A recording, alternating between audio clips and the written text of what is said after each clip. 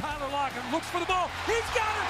Touchdown, Seahawks. Describe the meeting room and the receivers room specifically without Doug Baldwin here. I mean, it's a lot different. Obviously, Doug was a great leader. He helped us in every single way, aspects on the field, off the field, and allowed us to become better men, as well as Nate Carroll, which is our receiver coach. I think now we're trying to kind of learn like what kind of room that we want to be.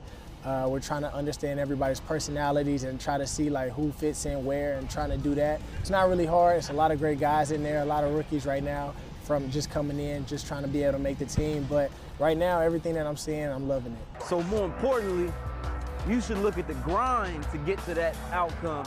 What did Doug teach you about being a leader? I think one of the biggest things Doug taught me is just to be able to keep going regardless of how well you do, how bad you do. At the end of the day, there's going to be some practices where you might not get to practice as much. And you got to be able to learn how to still tune in and still be able to be there to help somebody. And the biggest thing is just like, it's not about you. It's always about being able to get everybody else ready. When you're a leader, they believe and they already know that you're going to prepare yourself to be ready, but you got to be able to get everybody else ready. And so if you focus on yourself, it's going to be harder to be able to come together as a team and be great. So that's one of the things that he taught me, is just making sure that you stay on everybody else, because that's what you have to do to help your team be successful. How are you going to adapt to being the top receiver or the #1 receiver on this offense? Whether I say that I'm the #1 receiver or #2, I don't think it really matters.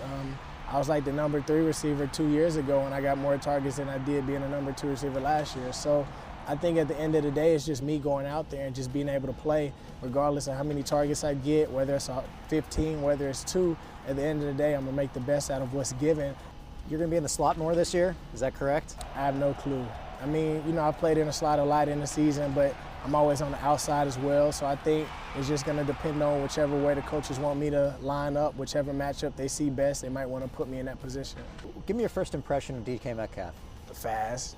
Not faster than me. Nah, I mean, we'll have to race, but I mean, he's real fast, physical, great player. I'm excited to be able to see what he's going to do in the league. Excited to be able to see when he puts on the pass, very physical, and he likes to contact and stuff like that. And I'm excited when we put on the real jerseys and stuff, I'm excited to see what he does.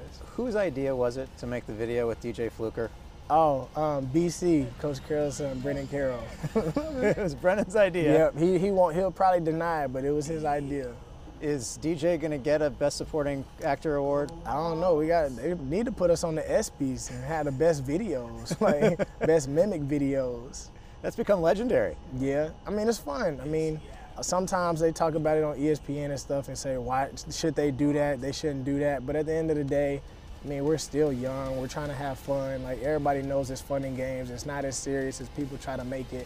And, you know, for the city of Seattle, it's fun.